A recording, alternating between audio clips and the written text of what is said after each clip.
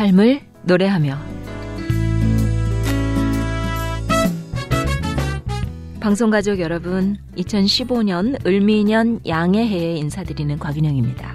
그동안 안녕하셨어요? 오늘은 기독교 시인인 김현승 씨의 시 신년기원이라는 시로 삶을 노래하며 문을 열겠습니다. 몸 되어 사는 동안 시간을 거스를 아무도 우리에겐 없사오니 새로운 날의 흐름 속에서도 우리에게 주신 사랑과 희망, 당신의 은총을 깊이 깊이 간직하게 하소서. 육체는 낡아지나 마음으로 새로웠고 시간은 흘러가도 목적으로 새로워지나이다. 목숨의 바다, 당신의 넓은 품에 다 안기우기까지 오는 해도 줄기줄기 흐르게 하소서. 이 흐름의 노래 속에 빛나는 제목의 큰 북소리 산천에 울려 퍼지게 하소서. 네, 2015년에 어떤 일이 일어날지 한 치 앞도 알 수 없는 우리지만은요, 역사를 주관하시고 또 한 사람 한 사람에게 계획을 가지고 그 뜻을 이루시는 하나님께 순종하면서 힘차게 나아가는 새해가 되기를 바라면서요, 주 품에 사랑나무의 찬양으로 들으시겠습니다.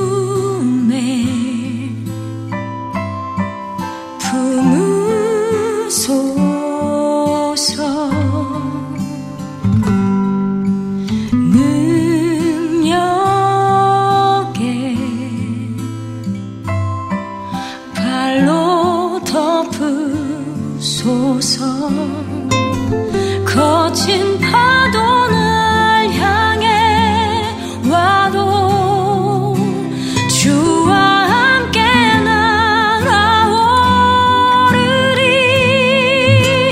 폭풍 가운데 나의 영혼 잠잠하게 주를 보리라. 주님 안에 나 거하리. 주 능력 나 잠잠히 믿네. 거친 파도는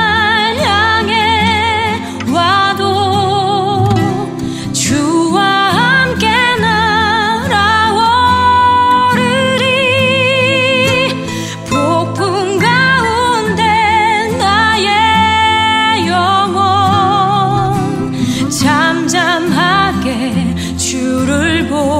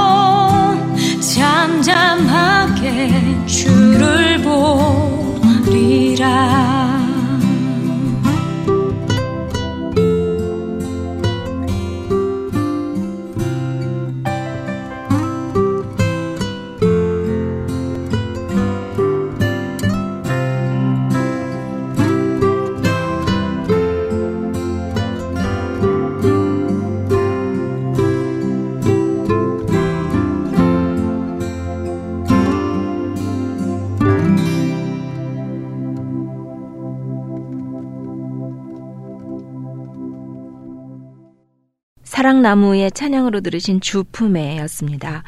어미닭이 병아리를 품듯이 우리를 품으시겠다는 하나님의 약속을 기억하며 주 날개 밑에서 사는 시간이 많아지는 그런 새해가 되었으면 하는 바람을 가져봅니다. 주 날개 밑 국립합창단의 찬양으로 듣습니다.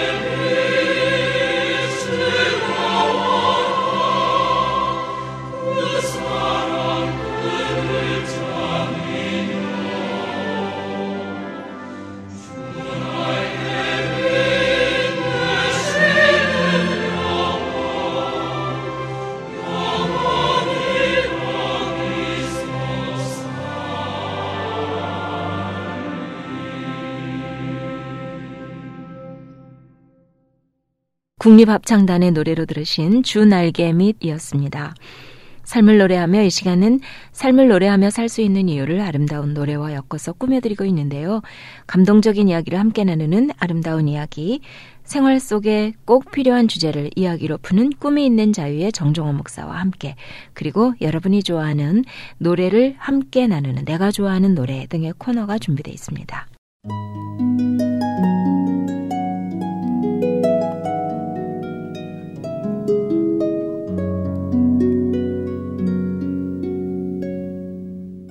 아름다운 이야기.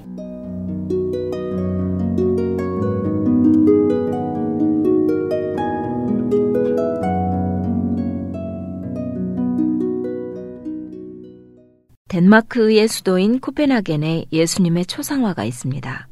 코펜하겐에 오는 사람이라면 모두 그 그림을 보고 갔기 때문에 평일이고 휴일이고 항상 추상화가 걸려있는 화랑은 붐볐습니다. 그림에 대한 소문을 듣고 평소에 궁금해하던 런던에 한 화가가 있었는데 마침 코펜하겐에 갈 일이 생겨서 그림을 볼 수 있게 되었습니다.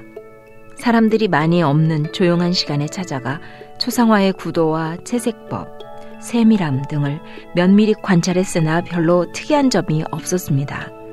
그렇다고 딱히 그리스도의 품성이 느껴지는 것도 아니었습니다.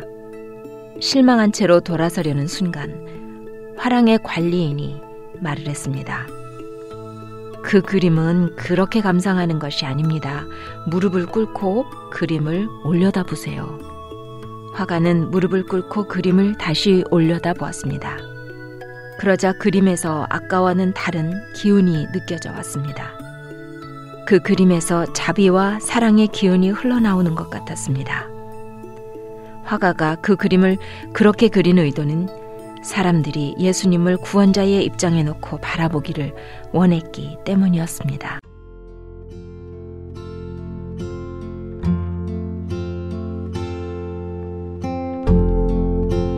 주님 발 앞에 무릎 꿇고 그 진실한 음성을 듣네. 나를 향하신 그분의 사랑 앞에 나의 삶을 드리네.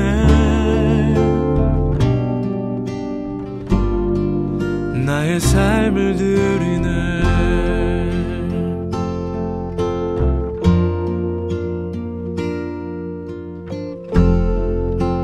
주의 인자는 끝이 없고 그 자비하심 무궁하며 날마다 새로운 그 성실한 이름 앞에 나의 삶을 드리네. 나의 삶을 드리네.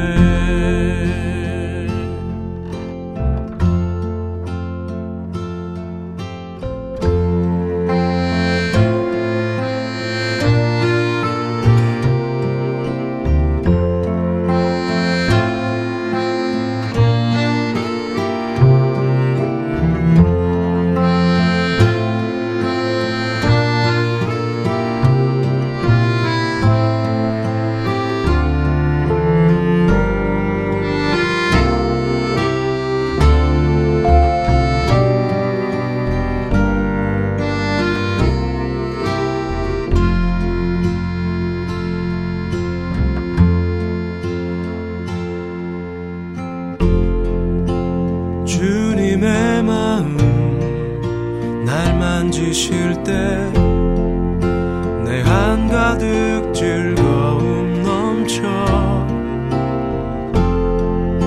그 이름 섬기며 아름다운 노래하며 내게 삶을 주시네. 참된 삶을 주시네.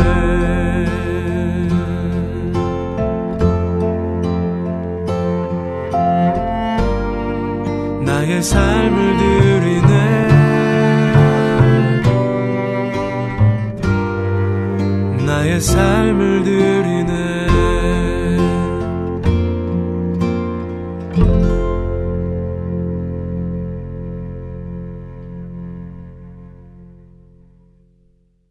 꿈이 있는 자유의 노래로 들으신 주님 발 앞에였습니다.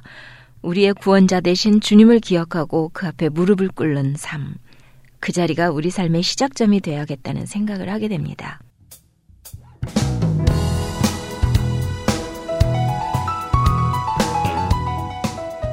정정원 목사와 함께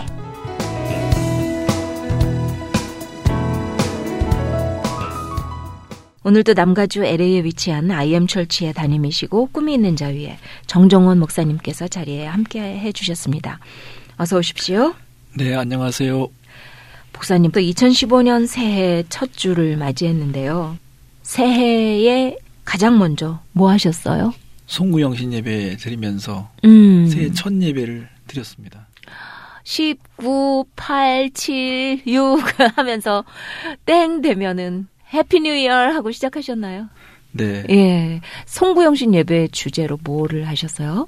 저는 2015년 저희 교회가 사랑과 돌봄으로 강해지는 교회라는 주제를 가지고 시작했거든요. 네. 저는 항상 궁금한 게요. 새해, 또 크리스마스, 또 감사절, 부활절 이렇게 되면 해마다 꼬박꼬박 돌아오잖아요. 네. 매 새해 때마다 무엇을 설교를 하실까 이런 궁금증이 저한테는 있어요. 특히 이제 12월 달이 되면 한 해를 돌아보면서 온몸이 민감해져 있어요. 하나님께서 뭐를 말씀하고 싶어 하실까? 우리 교회에게 필요한 말씀이 뭘까? 이걸 들으려고 애를 쓰죠. 네. 그럼 항상 12월 달에 하나님께서 어떤 사건을 만나게 하시거나 아니면 어떤 계기를 통해서요. 그 약한 부분을 드러내시고 결정적으로 말씀을 하시더라고요. 그래서 사랑과 돌봄으로 강해지는 교회라는 주제를 그게 정했습니다. 혹시 표어예요? 1년 동안? 네. 저희가 작년에는 행동하는 믿음. 행동하는 믿음. 믿음의 어떤 실천에 대한 강조를 했는데 네.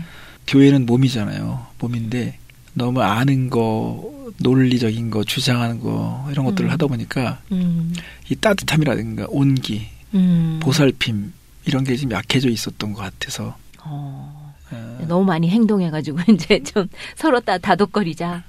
그런 글쎄요. 행동은 많이 했는지 잘 모르겠지만 사람들의 마음을 상태 보니까는 나 좀 돌봐달라고 아우성치는 것 같은 소리가 들리더라고요. 훨씬 훈훈하고 따뜻한 그런 교회가 될 것 같습니다. 어떻게 집사님은 2014년 한 해를 돌아보면서 어떤 교훈을 안고 새해를 맞았습니까? 사실은요. 2014년 맞을 때 저의 화두는 백투 베이직입니다. 기본에 충실하자. 나는 기본을 잘 지켜야 되겠다라고 다짐을 했었어요. 그런데 중간 점검도 없이 1년이 그냥 훅 지나가가지고요. 나의 다짐은 1월 첫 주 내지 둘째 주까지만 유효한가? 이런 생각을 했어요. 기본이 안 돼 있더라고요. 어이없게도 11월 말쯤에 어떤 분이 저한테 그런 얘기를 해요. 삶에서 정말 중요한 건 기본입니다. 그러면서 곽윤영 씨도 기본에 충실한 그런 삶을 좀 목적으로 한번 해보시려고 해서 제가 기본이 안 돼 있어요. 그랬더니 웃으시더라고요.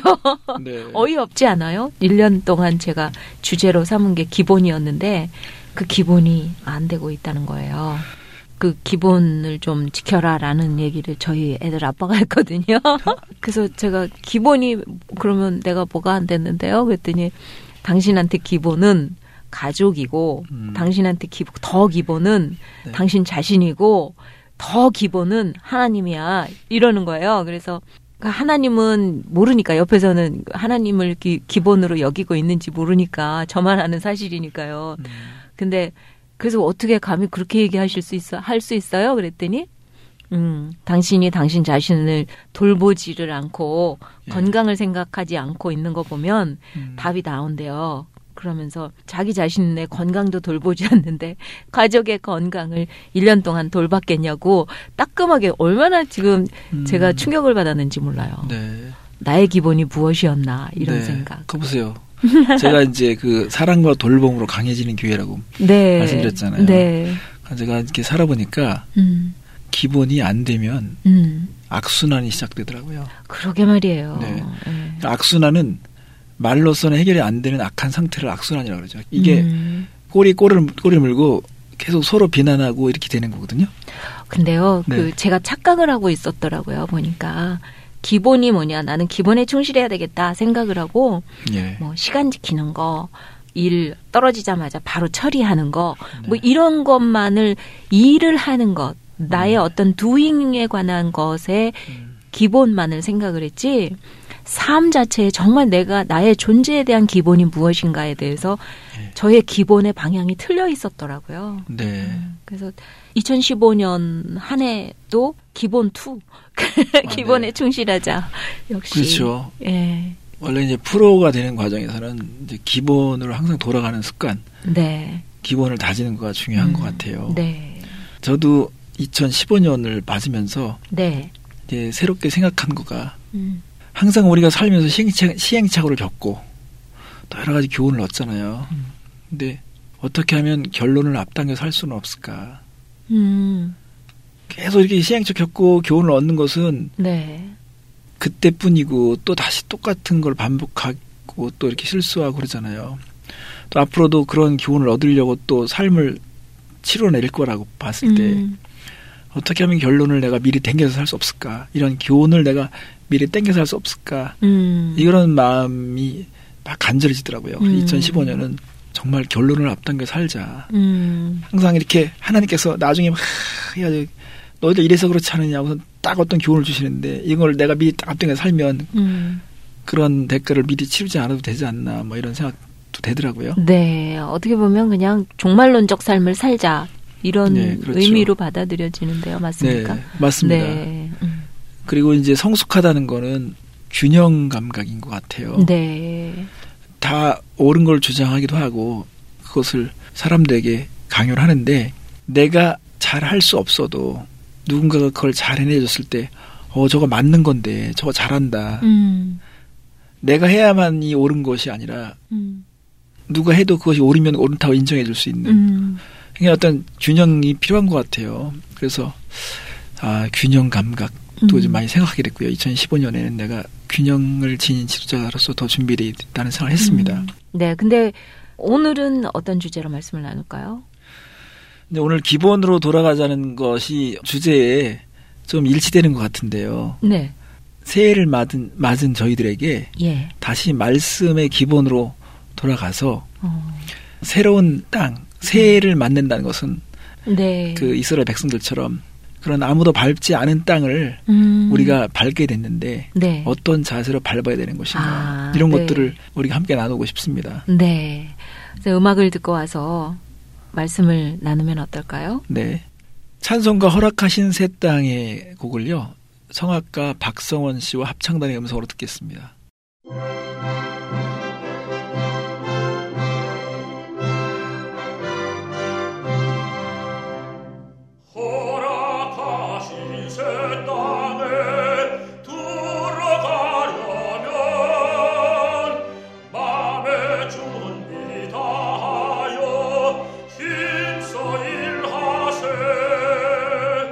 여호수아 본받아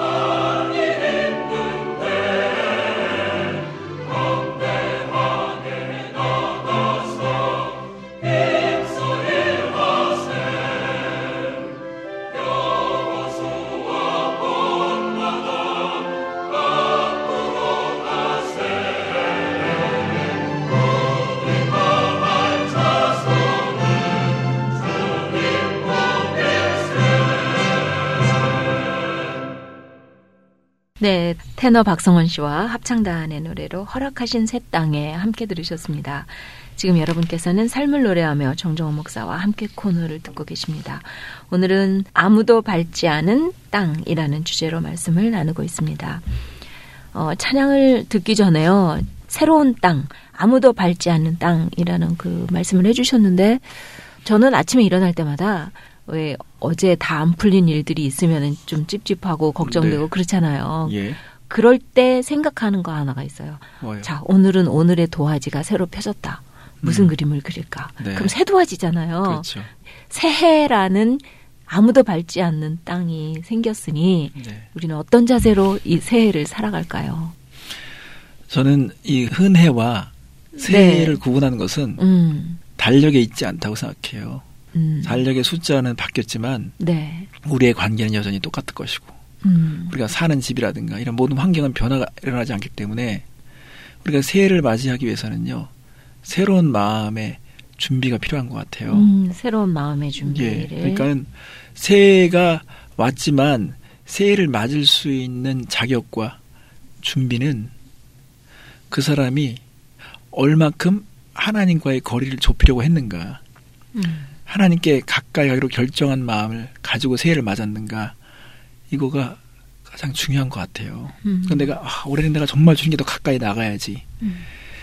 내가 정말 주님의 뜻을 따라야지. 올해는 내가 정말 주님의 뜻을 알아야지 하는 이런 어떤 결정된 마음이 없이 그냥 맹숭맹숭하고 그냥 새해 왔으니까 막연하게 기대를 지나면 분명 며칠 안에 다시 흔해로 돌변할 거라고 생각해요. 그 해가 그 해고 네. 맨날 똑같은 또 한 해가 되겠지요. 네. 그래서 하나님은 우리에게 기본을 촉구하시고요. 관계를 향해서 우리에게 말씀하시는 게 있는 것 같아요. 네. 그럼 과연 하나님은 우리에게 어떤 말씀을 하고 계실까요?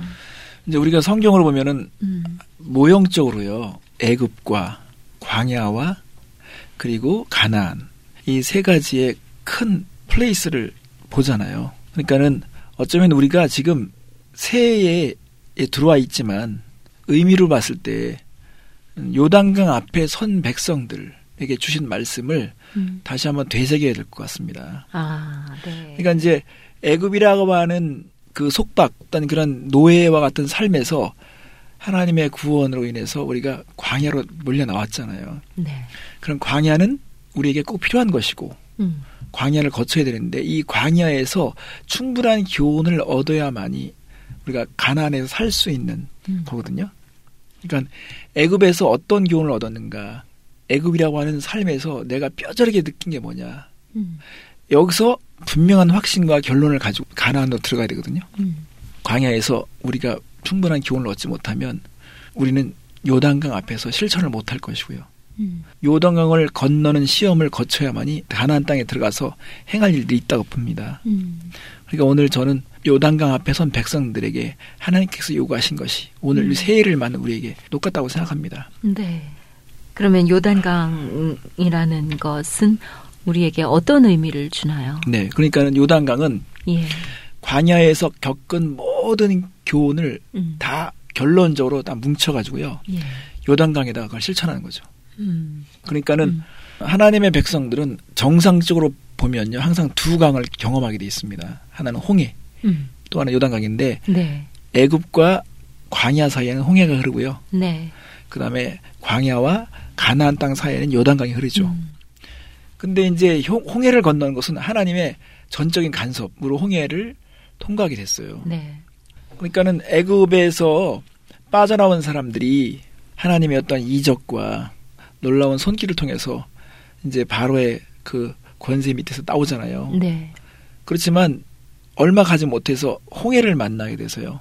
뒤에는 바로의 군대가 쫓아오고 앞에는 홍해가 있으니까 거기에 가로막혀가지고 가지도 못하고 빠져나오지도 못하는 상황이죠. 네.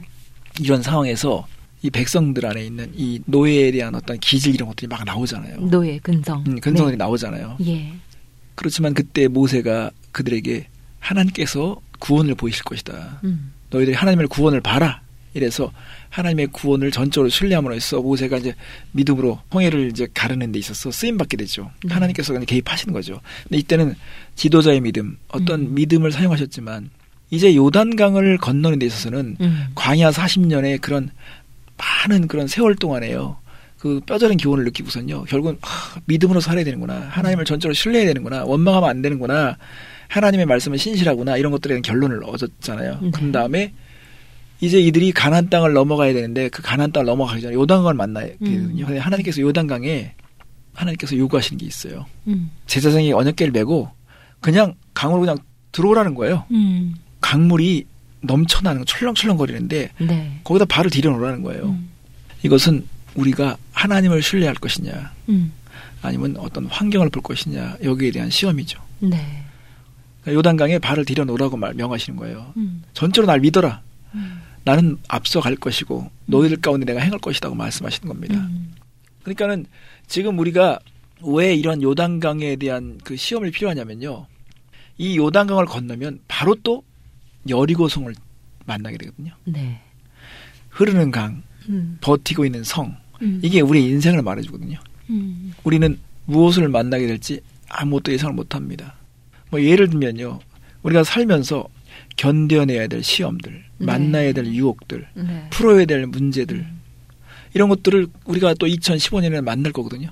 근데 이게 문제일 수도 있고 기회일 수도 있습니다. 위기일 수도 있고 그것이 우리에게 희망일 수도 있는 거거든요. 고난일 수 있지만 우리가 즐겨야 될 축복일 수도 있는 거예요. 이것은 우리가 어떤 마음가짐으로 이걸 임하느냐에 따라서 달라진다는 거죠. 그러니까 하나님께서는 너희들이 광야 40년 동안 뭘 배웠느냐. 그 배운 결론이 뭐냐. 그러면 이 요단강에 한번 실천해봐라.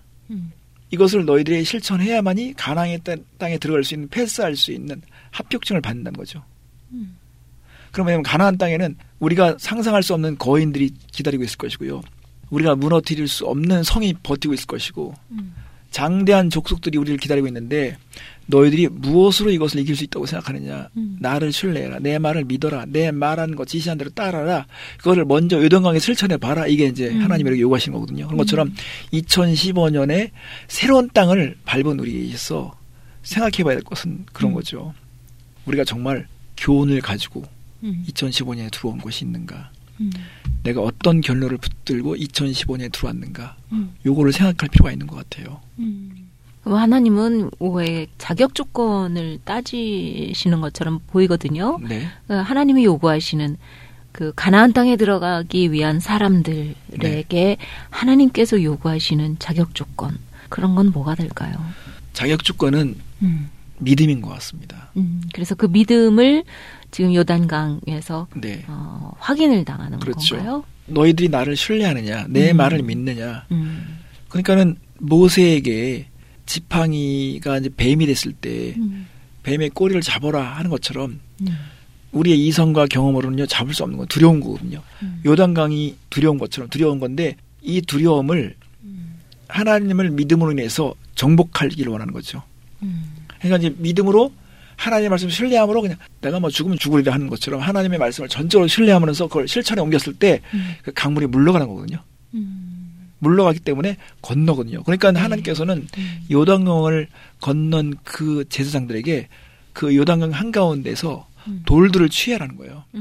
그래서 너희들이 어떻게 이걸 강을 건너는지 절대 잊지 말도록 후손들에게 네. 어떻게 건너는지 물어봤을 때 이걸 얘기해 주라. 그런 것처럼 하나님은 항상 우리가 얻은 교훈들을 세뇌를 당할 만큼 각인시켜서 그거를 늘 기억하면서 삶을 살아가길 원하시는 거죠.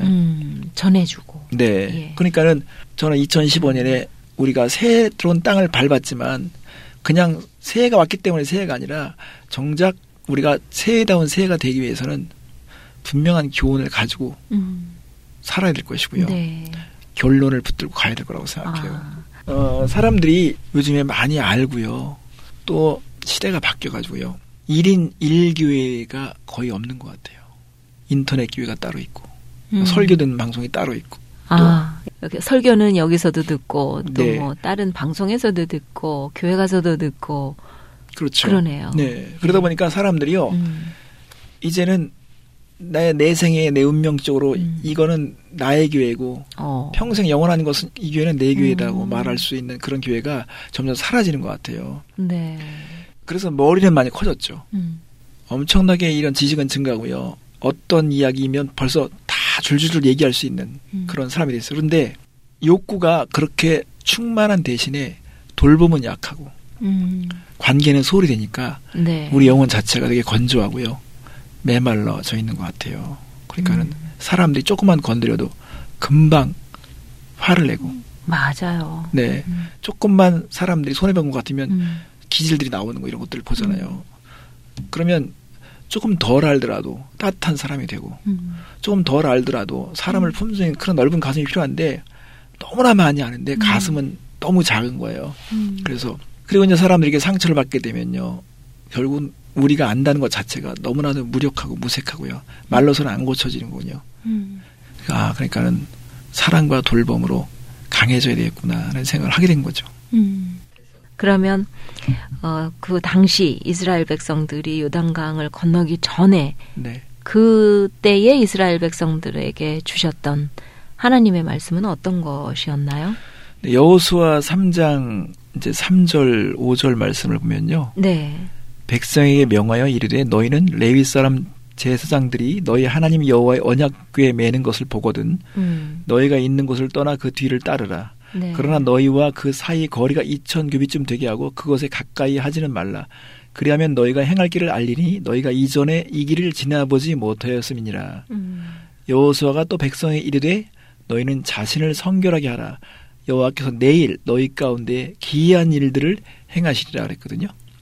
네. 그러니까는 하나님은 언약궤를 맨 제사장들이 이제 이 요단강으로 들어갈 것을 명하시고 나머지 백성들은 일정한 거리를 두고 뒤에서 따르기를 말씀하셨어요. 네.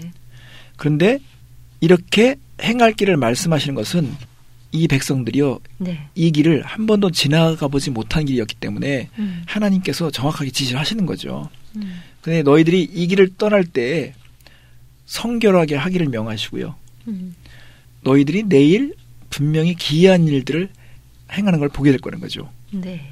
그러니까 이제 하나님께서는 어떤 것을 요구하시고 또 그 요구하신 것을 따랐을 때 하나님께서 준비하신 것이 무엇인지를 말씀하시거든요. 네. 그러니까 사실 우리가 새해에도 우리가 한 번도 살아보지 못한 삶을 사는데 이 삶에 우리가 만나야 될 거인들, 우리를 두렵게 하는 강물들 뭐 이런 것들을 우리가 겪게 될 거잖아요. 네. 유혹도 있을 것이고 또 우리가 풀어야 될 숙제도 있을 것이고 이런 난관들이 많이 있지만 종류는 복잡하게 많지만 하나님은 단순하게 이 모든 문제를 풀어내는 원리를 말씀하시는 거죠. 너희들이 내 말을 신뢰해라. 나를 믿어라. 그리고 또 자신을 성결케 해라. 네. 그냥 저는 두 가지로 요약될 수 있다고 생각해요. 하나는 믿음과 또 하나는 성결이라고 봅니다. 하나님을 믿는다는 거 그리고 자신을 성결케 한다는 거 이 두 가지가 네. 새 땅을 밟고 살아가는 사람들에게 요구되는 조건이라고 생각해요. 네. 믿음과 성결. 네. 두 가지로 요약이 되는 거네요. 네. 찬양을 한 곡 듣고 말씀을 더 나눌까요? 네. 마커스 워십의 믿음으로 소리라 곡을 함께 듣겠습니다.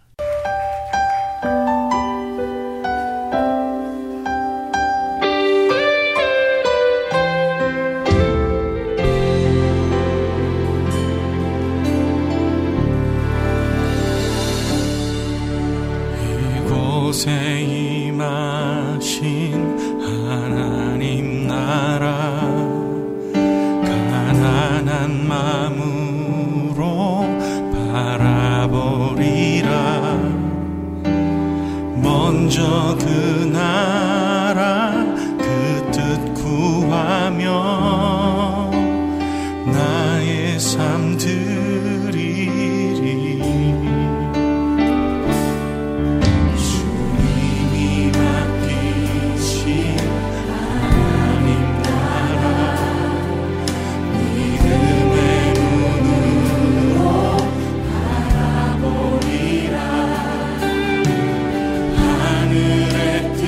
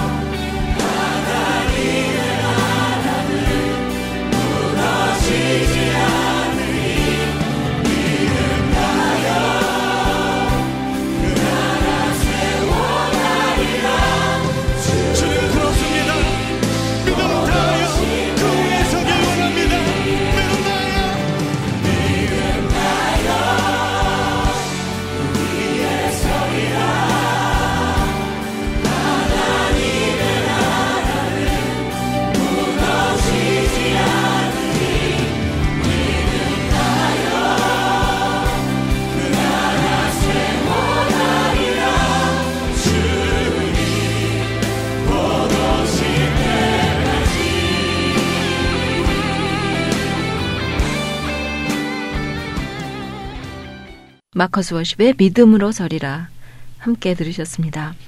지금 여러분께서는 삶을 노래하며 정종호 목사와 함께 코너를 듣고 계십니다. 오늘은 아무도 밟지 않은 땅이라는 주제로 말씀을 나누고 있습니다. 이제 요단강을 건너는 사람들에게, 이스라엘 백성들에게 하나님이 요구하시는 것은 믿음과 성결이다라는 말씀까지 하셨는데요. 네. 자, 그러면 새해에 우리는 이 믿음과 성결을 실천을 해 나가야 되는 거네요. 네, 그렇죠. 근데 이제 항상 사람들은 하나님께서 예. 어떤 것을 요구하실 때 이해가 되지 않으면 따지거나 의문을 품거나 이렇게 하잖아요. 그렇죠. 저는 제가 살아보니까 하나님께서 말씀하시면 거기엔 충분한 이유가 있으시고 우리에게 유익이기 때문에 말씀하신 거다라고 하는 믿음을 가지고 네. 그냥 전적으로 신뢰하는 게 중요한 것 같아요. 하나님이 말씀하신 거다라는 것이 분명하다면 네, 그렇죠. 그것도 신뢰할 수 있을 것 같거든요. 근데 하나님이 무엇을 말씀하시는지를 대부분은 모르시는 것 같거든요. 몰라서 실천을 못하는 것도 있지만 우리가 너무도 잘하는데도 실천을 못하는 경우도 있어요. 아, 네. 그러니까 제가 교회에서도요. 사람들이 그들이 말하는 내용을 보면요. 전문 신학자들도 풀기 어려운 문제를 가지고 풀려는 자세처럼 내가 이 문제를 풀지 않아서 내가 못 사는 것 같다. 근데 절대 그렇지 않거든요. 그들의 삶을 보면 하나님께서 귀에다가 큰 소리치면서 말씀하신 것도 분명히 있는데 그것을 내가 못 들은 사람처럼 살아가면서 못 들은 척한다 이거죠. 네, 그러면서 예. 자꾸 세미한 음성을 들으려고 하는 거죠. 하나님 내게 세미한 음성을 들려주세요.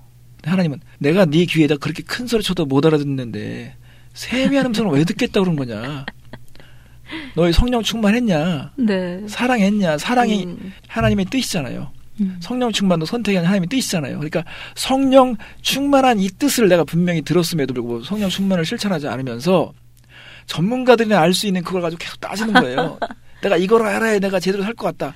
하나님이 얼마나 답답하실까. 역시 기본입니다. 네. 그래서 저는 우선 순종해 가면서 네. 알려고 하면 자동으로 알아가는데 예. 순종하지 않는 자리에 앉아서 따지고 이것저것 생각하면 더 꼬이는 것 같아요.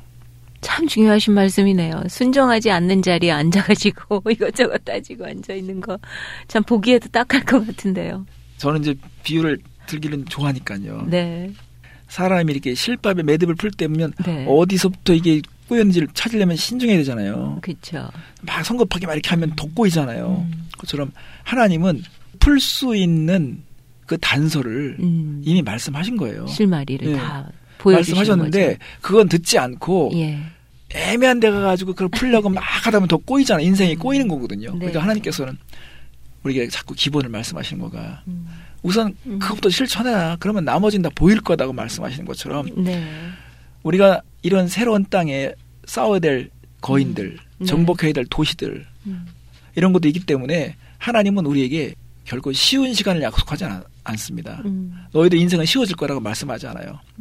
그러나 너희들이 믿음으로 이걸 실천하면 너희들은 정복할 것이고 승리를 경험하게 될 거라고 말씀하시는 거죠. 네. 근데요, 목사님, 홍해도 건너고 요단강도 건너고 네. 또 여리고성도 뭐 돌고 다 좋은데요. 네. 나 지금 어디 있냐? 이렇게 스스로 질문한다면 그거 어떻게 점검을 해야 돼요? 그 사람을 살다 보면요. 네. 진절이라는 거 있잖아요. 진절이 나는 거. 진절이 나는 거. 내가 진짜 이건 싫다. 지겹다. 아주 난 싫다. 그게 뭐냐 이거예요. 실체가. 내가 이거는 진짜 빠져나오고 싶어야 되는데 이건 내 삶이 아닌데 하고 빠져나온 거. 네. 우리가 무엇으로 고통받았고 무엇으로 엄청난 손해를 받고 다시는 그렇게 살고 싶지 않은 게 뭔가 이건 분명히 깨달았어야 되거든요. 네. 그게 쉽게 말하면 구원과 또 성화의 어떤 과정을 거치는 사람들에게 꼭 있어야 되는 거거든요. 네. 그러니까 예를 들면 애굽에서 빠져나올 때는 죄에 대한 문제 또 어떤 악에 대한 이런 문제 이런 것으로 인해서 묶여 있다가 풀려 나왔잖아요. 네. 근데 이것으로 다 끝난 건 아니거든요. 또 삶에 풀어야 될 수많은 문제가 있어요. 근데 이런 복잡한 문제들이 있는데 이런 문제들에게도 또 시행착오가 있으면서 계속 우리는 또 엄청난 손해를 보고 있거든요. 예. 그렇다면 우리는 빨리 알았어야 되는 거죠. 아, 믿음이 있어야 되는 거구나. 하나님께서 믿음을 요구하시는구나. 이것이 막 들려와야 되고요. 이거에 대한 것을 뼈저리 느껴왔을 때 나는 요단강 앞에 서 있는 거예요. 네. 그렇다면 내가 결단을 내리고요. 그래, 이제 내가 믿음으로 이 강을 밟겠다. 내가 이제 내 삶을 이제는 내 의지와 내 방식대로 살지 않겠다 하고 그걸 선택하고요. 믿음으로 건너면 강물이 물러가고 네. 하나님께서 약속하신 안식을 경험한다는 거죠. 그러니까 젖과 꿀이 흐르는 땅을 주겠다고 말씀하신 것들은 우리의 인생 가운데 이런 안식, 승리, 이런 기쁨을 맛보게 할 거라는 거죠. 네. 그래서 저는 올해 이제 새해에 이렇게 믿음이 약해질 때마다 저는 히브리서 11장에 있는 그 믿음의 카다로그를 펼쳐서 욥이 어떻게 살았고 모세가 어떻게 믿음으로 발걸음을 떼었고 이런 것들에 대한 하나하나 카다로그를 보면서 그걸 하나를 실천했으면 좋겠어요. 그래서 네. 용기를 얻었으면 좋겠어요. 신실하게 그들이 어떻게 하나님을 따랐고 어떤 상급이 그들에게 주어졌는가. 그러니까 믿음의 영웅들을 자꾸 돌아봐야 되는 거라고 생각해요. 그들은 믿음으로 그 시대를 감당했으며 그들 나름대로의 또 믿음으로 강을 걷는 거죠. 그러니까 우리에게도 똑같은 것을 요구할 수 있습니다. 네. 분명한 사실은 우리의 삶은 불확실하다는 것이고요. 우리의 재정도 불확실할 것이고 친구들도 관계들도 불확실할 거라는 거예요. 그러나 한 가지 확실한 것은요. 하나님은 변하지 않는다는 것이고 하나님의 임재도 확실하다는 것을 우리가 믿어야 된다는 것이죠. 불확실한 것들에 대해서 더 많은 시간을 할애하지 말고 그렇죠. 확실한 것에 더 많은 에너지를 주고 힘을 쓰는 한 해가 됐으면 좋겠네요. 맞네요. 지금 그게 지금 중요한 결론입니다. 네. 세상은 계속 불확실성에서 벗어나지 못할 것입니다. 그러나 그럼에도 감사한 것은 하나님은 확실하다는 거. 네. 하나님의 약속도 확실하다는 거. 그래서 이것을 믿고 자신을 성결케 하고 그리고 순종하라는 것이죠. 새해에는 끊임없이 우리에게 또 많은 제안들을 받게 될 것이고요. 또 밟지 않은 땅들을 우리가 밟게 될 텐데요. 저는 하나님을 신뢰함으로 하나님의 돌보심과 지키심을 많이 경험했으면 좋겠습니다. 네. 요단강을 건너고 나서도 여리고성은 기다리고 있었습니다. 사실은요. 요단강을 건너는 기본 자세가 여리고성과 직결되는 거죠. 여기에 대한 자세가 결국은 이걸 해결할 수 있는 관문인 거죠. 네. 종류만 다르지 우리의 삶엔 계속 여리고성 같은 게 있잖아요. 그렇죠. 거인들이 버티고 있죠. 그러나 이것을 우리가 어떻게 해결할 것인가 하는 것은 요단강에서 얻은 교훈을 생각해야 되는 거죠. 아, 우리에게 성결을 요구하시고 믿음을 요구하시는구나. 근데 항상 우리가 지나가면 믿음이 없었어. 그래 내가 하나님을 신뢰하지 못해서 이렇게 손해본 거지. 또 우리가 시행착오 겪었네. 이게 다 항상 계속 우리가 반복되는 거가 이거잖아요. 그래서 결론을 앞당겨서 사는 것처럼 그래서 의인은 믿음으로 산다. 이게 계속 되는 주장이잖아요. 네. 이렇게 요단을 건너 가나안으로 들어가기 위한 저희 모든 청취자분들 새해를 맞는 이 순간에 기도로 한 해를 시작할 수 있도록 하시면 어떨까요? 네, 그러죠. 기도하겠습니다. 하나님 아버지, 새해를 누릴 수 있는 특권을 주셔서 감사드립니다. 우리가 새로운 땅에 들어감으로써 날마다 다 이해할 필요가 없다는 것을 기억하게 도와주시고 하나님 당신만을 따라야 한다는 것을 기억하게 도와주시옵소서. 또 우리가 하나님을 신실하게 따를 수 있도록 도와주시고 또 하나님의 귀하신 이름 앞에 영광을 가져올 수 있는 자들로 축복하여 주시옵소서. 감사드리며 예수님의 이름으로 기도했습니다. 아멘.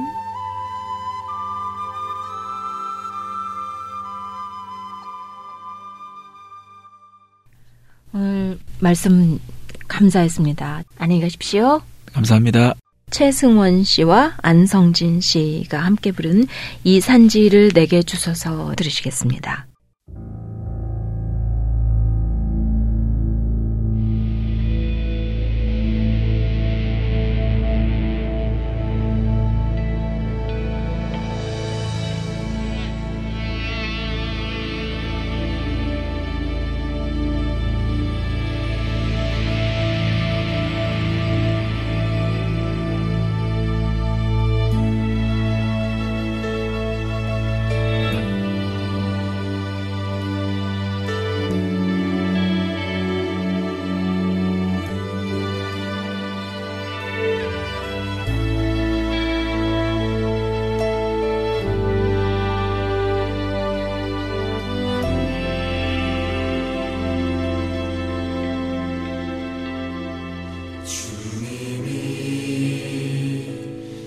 주신 땅으로 한 걸음씩 나아갈 때에 수많은 적들과 견고한 성이 나를 두렵게 하지만 주님을 신뢰함으로 주님을 의지함으로 주님이 주시는 담대함으로 큰 소리 외치며 나아가는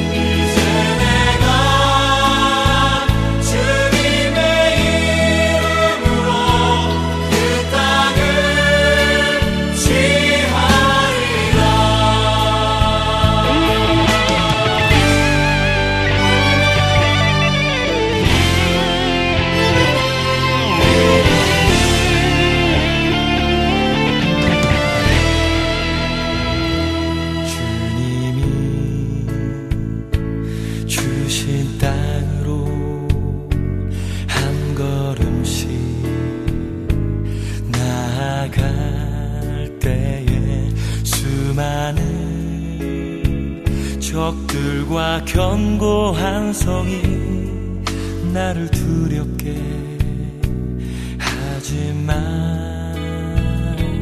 주님을 신뢰함으로 주님을 의지함으로 주님이 주시는 담대함으로 큰 소리 외치며 나아가는